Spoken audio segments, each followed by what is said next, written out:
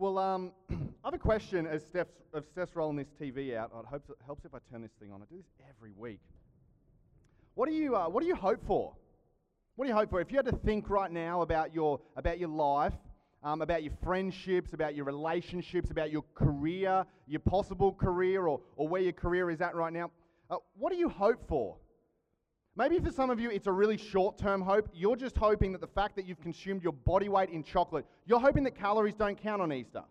And you're just hoping, like, I hope that I can wake up tomorrow and not be dealing with the side effects of this and have to work extra hard at the gym. For some of you who are parents, you're hoping that your children will wear out eventually because they've eaten so much chocolate today and the sugar just seems to be going and going and going and going and going. And maybe for some of you, you have some hopes that are surrounding some completely different things. Maybe for some of you, you're in high school and you're coming towards the end of year 12, and so what you hope is that you can get that OP score that you need to kind of get that QTAC preference and get into the course that you want. Maybe for some of you at uni, you're coming to the kind of that juncture moment where you kind of got to finish uni and step out into the real world, and you're hoping that there's a job waiting for you. Maybe for some of you, when you think of this idea of hope, it doesn't really take you to a great place. It actually takes you to a difficult place. And you hope that the relationship you're in, or maybe the marriage that you're in, will be able to survive this season because the last month or the last year hasn't been fun and it's been difficult, and you're wondering, are we going to make it? Maybe for others of you that this time and this word is really challenging because someone you know, whether a family member or a friend, they've just got a diagnosis. And it was something that no one was expecting, and so you hope against hope that maybe they'll be able to beat the odds. Maybe they'll be able to come out the other side. And this hope thing it's so unique because it affects us whether we're Christians or not. It affects us regardless of our gender, regardless of where we were born, regardless of our personality differences, where we live currently, how much money we make. Hope is this kind of thing that impacts all human beings because the truth is, as human beings, we all need hope. Every single person in this room, no one looks at that and goes like, oh wow, I didn't know that, right? Because we all need hope. And we're going to talk about this whole idea of hope tonight, and if we haven't had an opportunity to meet, my name's Chris, I'm one of the communicators here at Beyond, and I just want to say we are so glad that you would come and you would spend Easter with us. We hope you had an incredible time at our Easter Carnival. Thankfully, the rain only hit like right at the end, okay? So we hope that you had a good time before the rain hit. And we hope that you love it so much that you might want to come back next week. There won't be as much chocolate, but there will be some bangers still being played next week. And so tonight we're going to talk about this whole idea of hope because we need hope not just to survive, but we need it to survive and thrive. And you know that, and maybe you've experienced this when you hear about prisoners of war, and you hear these stories of people who were kept in conditions that we would look in from the outside, and we would observe them, and we would say, hey, that situation is hopeless. But in the midst of a situation that we look at and we go, hey, that looks hopeless, these prisoners of war who were able to come out the other side, they were holding on to something. They were holding on to the family that they were going to see. They were holding on to the friends that they were going to come back to, the loved one that they were going to come back to. They had this idea of hope. And at the same time as we've seen it in some of the most difficult circumstances in life, the chances are that you know someone and they have a job that you would wish that you had. They have the kind of income that you could only dream of. Maybe they have the car that you want, or the house that you want, or the family that you want, and they have everything lined up, all the things that you want, and yet they tell you that in the midst of all this stuff from the outside looks full of hope, they feel hopeless. And hope, it's such a difficult thing to define, right? But it's this thing that we know that we can experience it and we feel it when we have it. And we can say in those moments when we've got it, yeah, I'm full of hope right now, I'm full of optimism. And when we don't have it, we feel the crushing effects of what life is like when we're hopeless. And if we look out at the world, right, hope kind of falls into three big categories. The first big category that hope kind of falls into is this category, like wishful thinking. Okay, this happens, and I'm having a wishful thinking moment right now because wishful thinking is this idea that you say something out into the universe, or you say something out there, and you hope that your words will change reality. And the reason I'm having one of these moments right now is because I heard right before we came in that the Broncos are actually winning for a change. And I hope, no one say the score in case there's someone sitting next to you who doesn't want to know, I hope that they managed to win, although the chances aren't likely, but I hope that they did. And people who are wishful thinking have this same approach to life. Like, I hope I get fit this year, even though they don't have a gym membership and they haven't looked at their diet and their cupboard's full of sugar. Like, I hope I get fit. Or people who say things like, I hope I save enough money for that trip that I want to go on. They haven't looked at their bank account. There's no saving plans in place. And so wishful thinking is just really a short-term fix.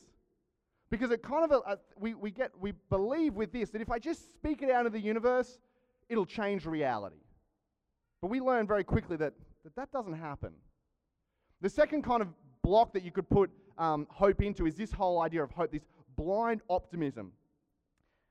You ever meet those people who are just annoyingly happy? Like, and you just wonder, like, how are you this happy? Like, I wonder that all the time. Maybe that's just because I'm always grumpy, but I look at them, maybe I'm jealous, and I'm like, how are you this happy about life? But blind optimism kind of takes it to another level.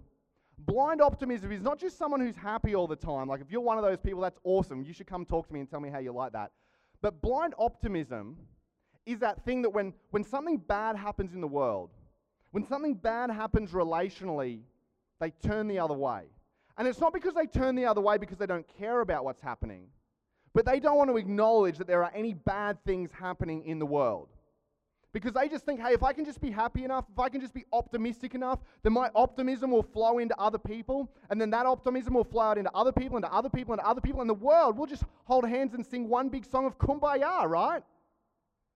And this is another thing that kind of, it makes us feel good in the short term, but it leaves us lacking in the long term. And the final category is hopeful dreams. Hopeful dreams are those kind of dreams that you kind of put out on your vision board, and then you start to make plans and you break down the steps of how you're going to achieve the big dream or the hopeful dream that you have for yourself. But these are like vision boards in a different way, because if you know me, you know that I'm the first person to say, like, write your goals down, break the steps down, figure out exactly what you need to do to get there.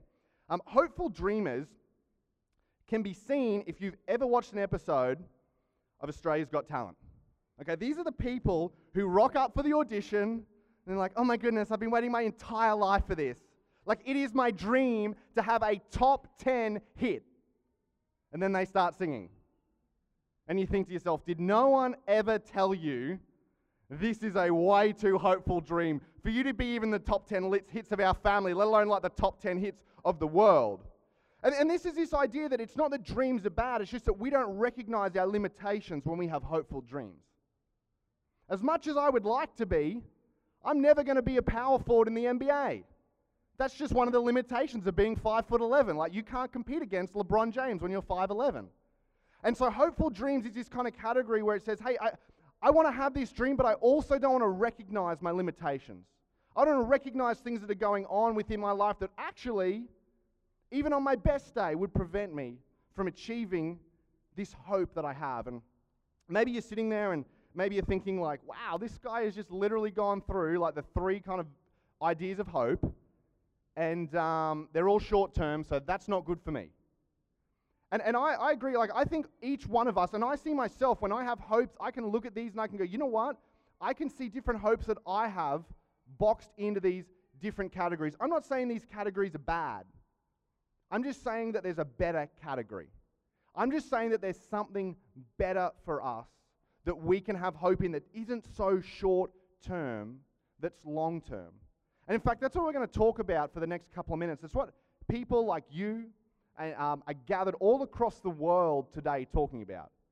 And as followers of Jesus, and if you're not in this room and you're not a follower of Jesus, first of all, we're so glad you're here, but our hope is tied to the events that surround this historical event called Easter that happened just over 2,000 years ago. And in case you have to leave early, or in case you are listening to this on iTunes or online and your internet cuts out, I want to let you know the big idea.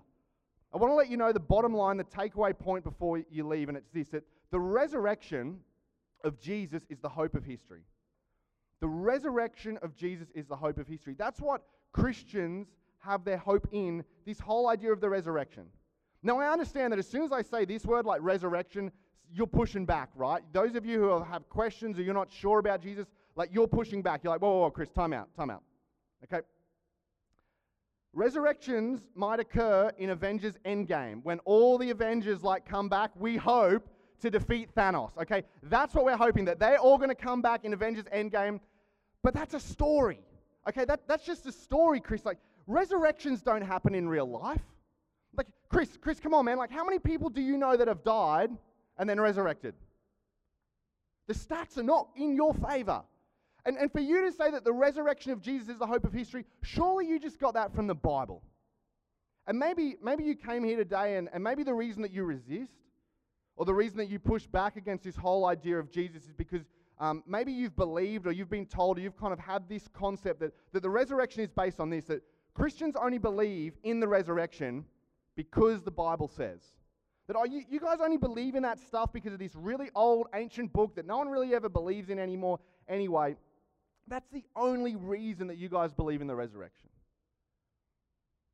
And if you've believed that, or maybe you've been led to believe that tonight, I want to let you know it's so much better than that. It is so much better than that. Christians don't believe the resurrection happened just because the Bible says.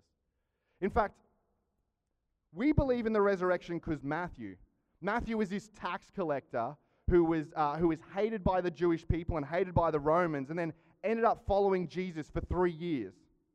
We believe because Matthew, who followed Jesus for 3 years, wrote a biography of Jesus' life. And he wrote the conversations and the interactions that Jesus had down, and we actually have that document that Matthew had. And not only do we have a document by Matthew, but we have one by this guy called Mark.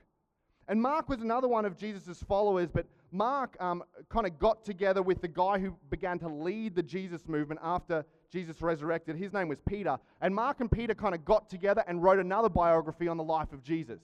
And we have that document that has survived history as well. There's another guy, Luke. We're going to talk more about him in a second. And then this next guy, John. This is an awesome document to read because John was Jesus' best friend. Okay, some of you don't think Jesus had favorites. He did. His name was John. And John wrote a biography on the life of his best friend. And John's biography is different to Matthew, Mark, and Luke's because John writes from the perspective of a best mate. It's an incredible read. And then we also believe because of this guy, Peter. So Peter just didn't get together with Mark and write a biography, but Peter, because he was leading the early Jesus movement, would often write letters to different gatherings of churches. And so we have some of the documents and the letters that Peter wrote to these churches as well that have survived through antiquity. And Peter tells us that Jesus lived and he died and he resurrected. This next guy, I've always got to stop on this guy because his name's James. Not the James that was up here earlier, but James. James is the brother of Jesus. The brother of Jesus has a document that survived antiquity. And the brother of Jesus lived and behaved exactly as you would expect if your brother came to you during their lifetime and said, "I'm God." James said, "You're a nutter." Okay? James did not believe in his brother during his lifetime. James pushed his brother to the side. James didn't even want to be associated with Jesus during his lifetime. And then think about this. What would your brother have to do to convince you that he was God? Because after the events that surround Easter, all of a sudden James jumps onto the scene. All of a sudden James becomes one of the prominent leaders in the early Jesus movement. And James went from unbeliever to biggest champion of his brother. And then the final person is this guy, Paul. Paul was this type A religious fanatic who was a Jew, not a Christian, he was a Jew. And so Paul was on a mission to destroy the church, to destroy followers of Jesus. And he was actually succeeding until he had an encounter with Jesus and it radically changed his life. And from that moment, Paul went from Christian killer to starting all these churches around the Mediterranean rim. And Paul wrote letters to these churches. In fact, if you look at, if you have this book called the Bible, to call it a book is not really accurate. It's a collection of documents, okay? It's not one big book that you read from cover to cover. It's a whole collection of documents. And it's kind of split into two major groups of documents, the Old Testament and the New Testament. If you go to the New Testament, that's where you'll find Matthew, Mark, Luke, John, Peter, James. And Paul actually writes, and his letters make up 2/3 of the documents that we have that make up the New Testament part of our Bible, a guy who was a Christian killer before he became a Christian. And it's this guy, Luke that we're going to look at tonight. It's Luke's account of the life of Jesus that we're going to quickly take a look at, because Luke is kind of different from everyone else. You know, James and Paul, they weren't part of the 12, but neither was Luke. But Luke was different in that Luke originally wasn't a follower of Jesus, but he was also a doctor. He was a medical doctor, and he moonlighted as a little bit of a historian. So Luke, when he comes to things, is very analytical. Luke doesn't want the emotional side of things. Luke's that kind of guy who's like, just give me the facts, give me the facts, give me the facts. And Luke, you can tell that Luke is the kind of guy that just wants the facts by the way that he starts his biography on the life of Jesus. This is what he writes. He says, having carefully investigated. In other words, I didn't just go to Jesus' boys and his girls and figure out what the story they were telling. I went and I investigated and I interviewed and I spoke to everyone. People who were for Jesus, people who were against Jesus, and people who just weren't sure who he was. And I investigated everything from the beginning. I also have decided to write an accurate account for you. So Luke is saying, the reason I'm doing this is because I need you to know what I discovered after I carefully investigated it. And then he says this at the start of his letter, of his biography as well. He says, and the reason I did it is so you can be certain of the truth of everything that you were taught. See, Luke went and wrote this biography just as much for himself as he did for us. Because Luke wanted to know that, hey, if there's something to this, if there's something more to this Jesus guy, I want to know. And so Luke wrote this just as much for himself as he did for you and for me. And if you follow the biography that Luke paints of Jesus' life, Luke begins to tell us interactions where Jesus claimed to be God, where Jesus said, hey, I can forgive the sins of the world, where I can restore people. And Luke tells stories about how Jesus came to create a brand new way of humanity interacting with God. And not only that, but Luke says that Jesus came to actually create a brand new way for followers of Jesus to interact with other people. And that God would look at the way that followers of Jesus act and mark them based on how they interact with other people and how well they love others. Luke has in Jesus' account that the love of God is best expressed when followers of Jesus love those people who don't share their views and don't share their values. And then it kind of gets to this climax, right? The entire biography is building, it's building to this point. And if you've ever read it, you know this point that it gets to, but if you're not, I'm kind of giving you the Spark Notes version. It gets to the second last chapter. And everything's leading up to this moment where it's like, hey, Jesus is going to be the guy that kind of saves the world and kind of gives us a brand new future. And all of a sudden, you know the story, he dies, hung on a cross. And in that moment, as we're kind of reading this story, if you've ever read it, it's kind of like, what? Like, Luke, hang on a minute, that's not how it's supposed to end. Like, this is not the way that stories are supposed to end. The hero is supposed to win. The hero is supposed to come out the other side. And if that's how we feel, if we're reading it, or that you would feel if you were to pick it up and look at it, imagine what it would have been like to stand in the heat of the Middle Eastern sun with the flies buzzing all around you, watching this take place. And to your left, if you were to stand there and you were to be there, you'd look to your left and you'd see Jesus' mother Mary just weeping uncontrollably as her son is executed before her eyes. And next to Mary is Mary Magdalene, one of Jesus' closest friends. And then if you were to look to your right, you'd see John, Jesus' best mate, just staring at his best friend, wishing, hoping that he could do something for him. After all the things that Jesus had done for John, John in this moment when Jesus needs him the most cannot do a thing. And for 6 hours, which must have felt like an eternity, they sat and they watched Jesus die. Until eventually, Jesus pushed himself up from the nail that was put through his feet, grasped that last little bit of air, slumped down, and death claimed another victim. Death did what it always does. Death won. And in that moment, everyone at the foot of the cross lost hope. Everyone who was witnessing it lost hope. And this is what Luke tells us in the aftermath of that, loss of hope, Luke says this is what occurred, and this is what happened in the final chapter of Luke's biography. He says this: at the crack of dawn on Sunday, the women went to the tomb carrying the burial spices. Notice they weren't carrying their like mocha fropa cappuccino lattes, right? Because they weren't expecting Jesus to rise. They went with burial spices. Why? Because they were about to do probably the most difficult thing they'd ever done in their life. They were about to finish the embalming process of the person that they had put their hope in. And this is what happened. They found the entrance stone rolled away to the tomb. So they walked in. And they start to kind of begin to put the dots together at this point. And it says this, it says, but once inside, they couldn't find the body of the Master Jesus. And this was like the bit where kind of everything came together, where all the dots were joined. And Luke tells us this.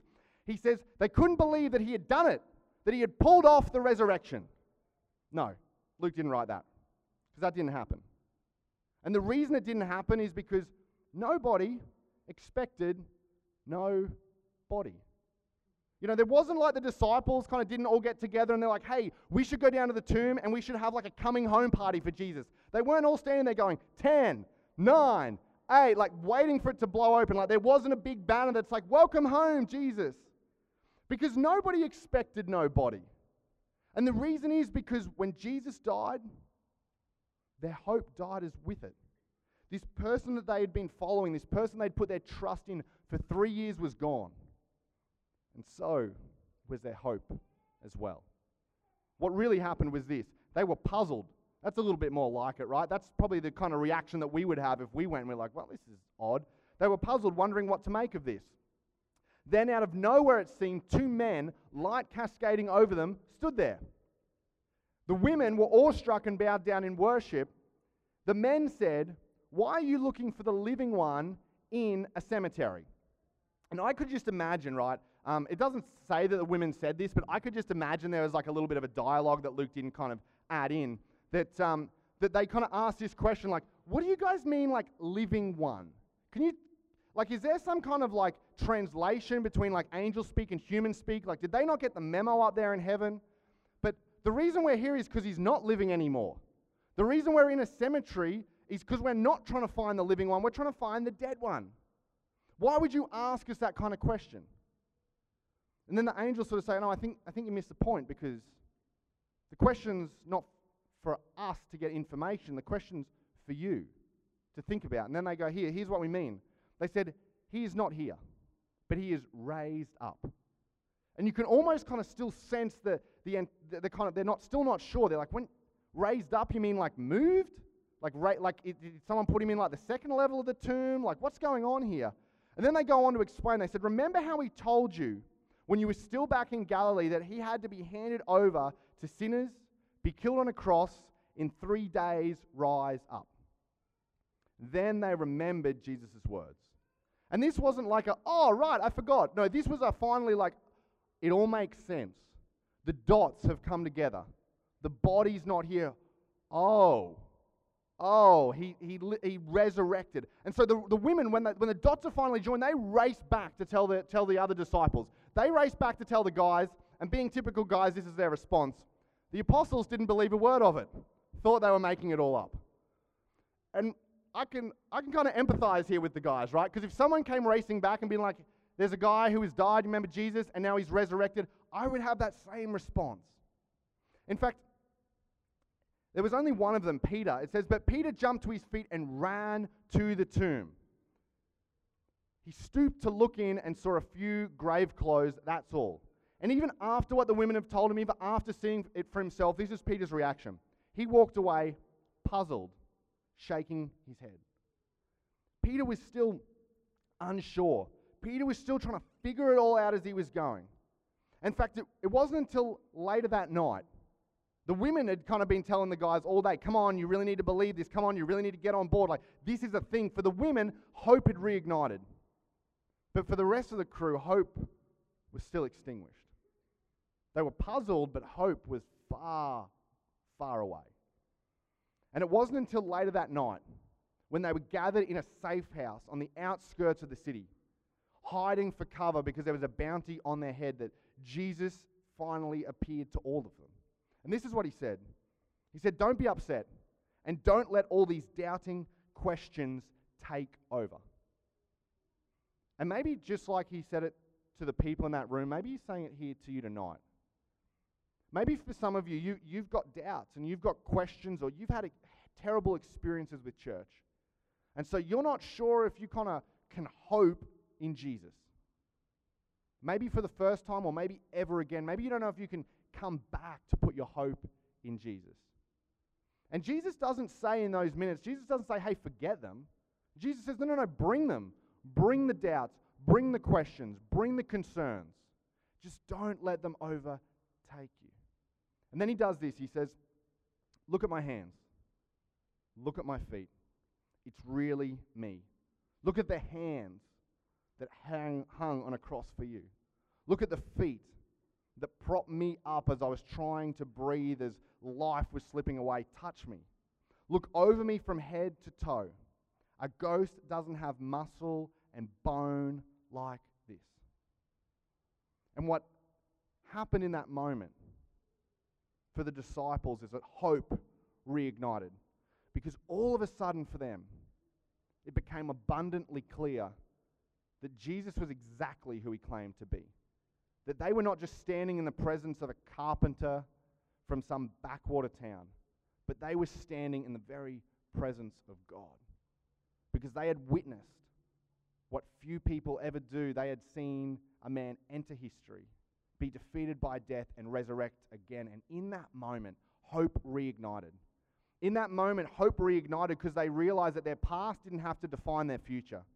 That the chapter that they were writing didn't have to be the way the story finished. That there is more to this life than just this life. And not because of anything that they had done, but because of what Jesus had done on a cross for them, when he took the weight of the world upon his shoulders. And so I have a question for you. The question is this: what's your hope in? What is your hope in? This is one of those weird questions, right, that everyone has an answer to, but not many of us have answered.